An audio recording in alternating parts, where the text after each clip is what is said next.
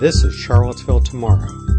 Charlottesville Tomorrow is a nonprofit organization engaging the public on critical quality of life issues so we make informed choices for our community's future. Visit us on the web at cvilletomorrow.org. On November 7th, 2017, voters in the city of Charlottesville go to the polls to elect their representatives to 2 seats on the Charlottesville City Council. This recording is Brian Wheeler's October 4th, 2017 interview with independent candidate Paul Long. Other candidates in this race include Independent John Edward Hall, Democrat Heather Hill, Independent Kenneth Wayne Jackson, Democrat Amy Laufer, and Independent candidate Nakia Walker.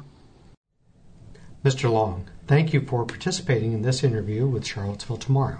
The complete audio recording and written transcript for this interview will be available online. Information from this interview will be used in the compilation of the Nonpartisan Voter Guide being produced by Charlottesville Tomorrow. Charlottesville Tomorrow does not endorse any candidates, and our goal is to provide information to the public so they can make an informed vote on issues primarily related to land use, transportation, public education, and community design. As you are aware, the first 2 questions you will be asked have been provided in advance. For the others, you have been provided only the topic in advance. All City Council candidates will be asked the same questions. We ask that you keep these questions confidential until all candidates have been interviewed. Each candidate will be provided an opportunity to review the excerpts selected for the voter guide before its publication. Are you ready to start? Yes, I am. Question number 1. Please describe your past experience that qualifies you to be on the Charlottesville City Council. Well, the number 1 qualification that I would like to express is that for 11 years, when I was residing in Philadelphia in the immediate suburbs, I served as the official representative of Tenneco Township on the Southeastern Pennsylvania Transportation Board. And I mention this because public transportation, I think, is a vital issue. I've been calling for 8 years for the city of Charlottesville and the Albemarle County to create a regional public transit authority. And so I think I have the unique kind of experience that no other candidate or member of city council has on that issue. I also served for 3 years as a member of the Tenneco Township Board of Health. For 8 years, I was a certified addiction counselor in Philadelphia, and which explains my interest in public health issues. And I will be addressing issues related to that experience later on in the interview. Question number 2. What is your top priority for action by the City Council if you are elected? Removing Mike Signer as mayor of the city. I think he's incompetent. I think he's a disgrace. I think he's abused his authority, and I believe City Council, up until a month ago, allowed him to abuse his authority as mayor. Question number 3. Name both a revenue item and an expense item in the city budget that you're concerned about, and tell us why. Well, the one expense item that I'm extremely concerned about is the city giving the Landmark Hotel a $1 million tax break, which is $1 million that could have been much better spent on other issues such as increasing public transportation and providing further services for the homeless. In terms of revenue, I think the recent assessments going up as drastically as they did was wrong. You know, when some of the assessments went up as much as 300-400%, which caused a lot of people's tax rates to go up, that should not have been allowed to happen. And I think people should be given tax breaks due to that assessments being so high. Question number 4. If elected, what will you do to help our community move forward in the aftermath of this past summer's violent demonstrations, and how will you seek to best represent and effectively serve our economically and racially diverse communities? I think one of the reasons why tensions are so high is rhetoric from a variety of sources. I believe that the alt-right and Jason Kessler and people of his ilk, their rhetoric was extremely damaging.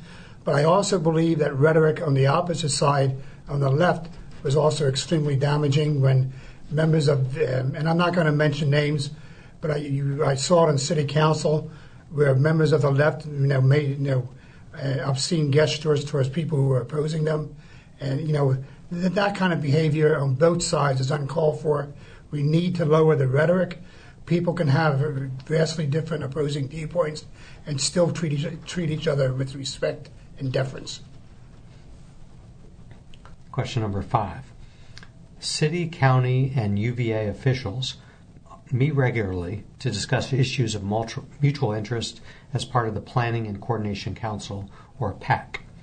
What is one specific area of cooperation involving the university that you would like to see addressed?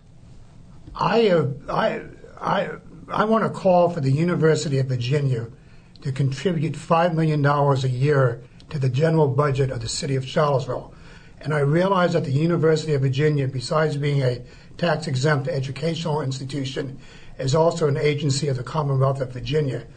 But the 22,000 students that attend UVA, as well as the thousands of employees that have worked for the UVA in the medical center, consume a great number of resources in terms of wear and tear of our roads, use of the police facilities, and also for the enforcement of law and order on the campus. I think that's a reasonable amount of money to ask the university to give. It's a multi-million-dollar operation each year, and even though it's educational and tax-exempt, I believe they have an obligation to provide for the financial resources of the city. Back in the early 1990s, Mayor Ed Rendell of Philadelphia was able to get the University of Pennsylvania to start contributing $1 million a year. Now, the University of Pennsylvania was not a state-related institution, but it was certainly a tax-exempt educational institution. And if that, in order to do that, if that entails getting the approval of the state legislature and the General Assembly, I'd be willing to take the effort to do that. Question number 6. While there are many areas of city-county cooperation, such as water and sewer services, schools, the airport, and the regional jail, there is currently tension over issues that range from bikes at the Ragged Mountain Natural Area, the subject of a lawsuit, to the future location of Albemarle's court facilities. What do you attribute this tension to, and what will you do to promote mutually beneficial relations?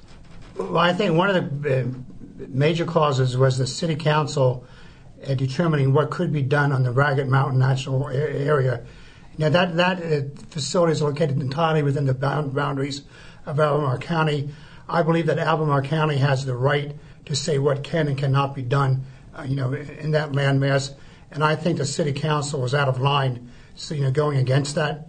It was a 3-2 vote. I would try to change that and go along with the way Albemarle County wants that land use to be used. In terms of the Albemarle County Courthouse, if they want to leave, I say let them leave. That's their prerogative. And I think in terms of cooperation, there has to be mutual respect on both sides, and I'm certainly prepared to give that to the officials of Albemarle County. Question number 7. What would you like to see changed about the way City Council and the City Manager do business, both at its meetings and outside the public eye? I believe that the City Council should meet once a week. I believe that the provision to have public comments at the beginning of the meeting it should be unlimited. If there's 50 people at the beginning of the meeting that want to address council, I would say let them come up and speak. Instead of giving them 3 minutes, I would give them 5 to 6 minutes. I think one of the reasons I dislike Mayor Signer is when you have rules, and sometimes you have to use your common sense to know when to put them aside. If there's good issues being discussed and people need more time to discuss it, and if that means that the meeting goes to 1, 2, or 3 o'clock in the morning, I think that's part of being a city council member. Responsibility is being willing to sit down there and listen to everybody who would like to address city council. And I believe the city manager should be allowed to do his job. And I believe that Mayor Signer I was told has a doctorate degree as well as a doctor of jurisprudence degree. And I don't see how he didn't know that the city manager is the chief official in terms of operating the city government day to day. Question number 8.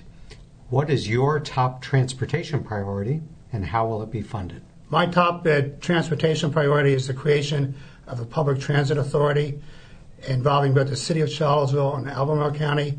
And I would also like to invite the surrounding counties and Louisa, Orange, Nelson, and I think there's probably 3 or 4 others. I worked for 17 years at the University of Virginia Medical Center, and I did an informal survey of people who worked there who lived in the surrounding counties, and I asked them if there was a bus in the morning and bus service in the afternoon to take you to the job, the UVA, and you could use to go home. 70% of the people said yes, I would use the bus. So that's the reason I'm pushing for the surrounding counties to be involved with this. How it would be funded, I'm going to be going back on the Pennsylvania model. The Southeastern Pennsylvania Transportation Authority includes the city of Philadelphia and the 4 surrounding suburban counties. They have a board. The city of Philadelphia appoints 2 members to the board, so do each of the surrounding counties. And the Commonwealth of Pennsylvania has 1 board that's appointed by the governor, and that's the governing body of the Transit Authority. I think we should have a similar setup where the UVA has a representative, each of the counties has a representative on the Transit Authority, and the Commonwealth of Virginia maybe having 1 or 2 members on the governing board. As far as funding, I believe that each of the counties should be responsible for funding the operations within their borders, and I think the Commonwealth of Virginia has an obligation to make an annual contribution as well. Question number 9. What specifically should City Council do to promote employment, and what type of jobs will be your priority?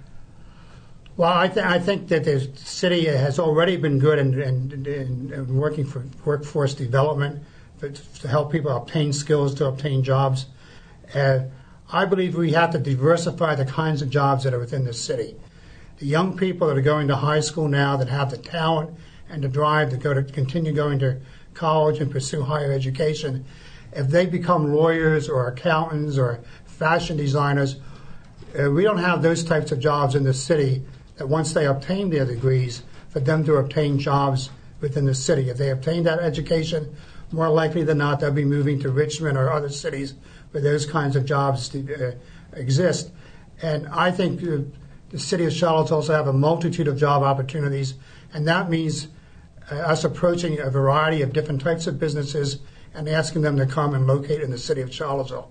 The city of Charlotte, North Carolina, over the last 30 or 40 years, has done an excellent job doing that, and I think we should use them as a model to try to do that here in Charlottesville. Question number 10.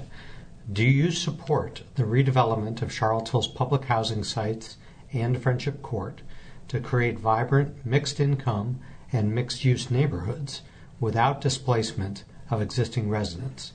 Why or why not? I do support that. I think we need more public housing in the city. I believe that the Daily Progress recorded that there's over 600 people on the waiting list right now, and a lot of those people have been waiting a very long time. We need more units. One of the things that I am opposed to is the whole discussion with Friendship Court in the strategic development area. What I've read in the papers is that they're going to maintain the existing subsidized units, but allow private developers to develop market value units in that area. I'm opposed to that. I think all that area down there that's open, we have very little open land in the city, should be devoted to affordable housing for people in the lower end of the economic scale.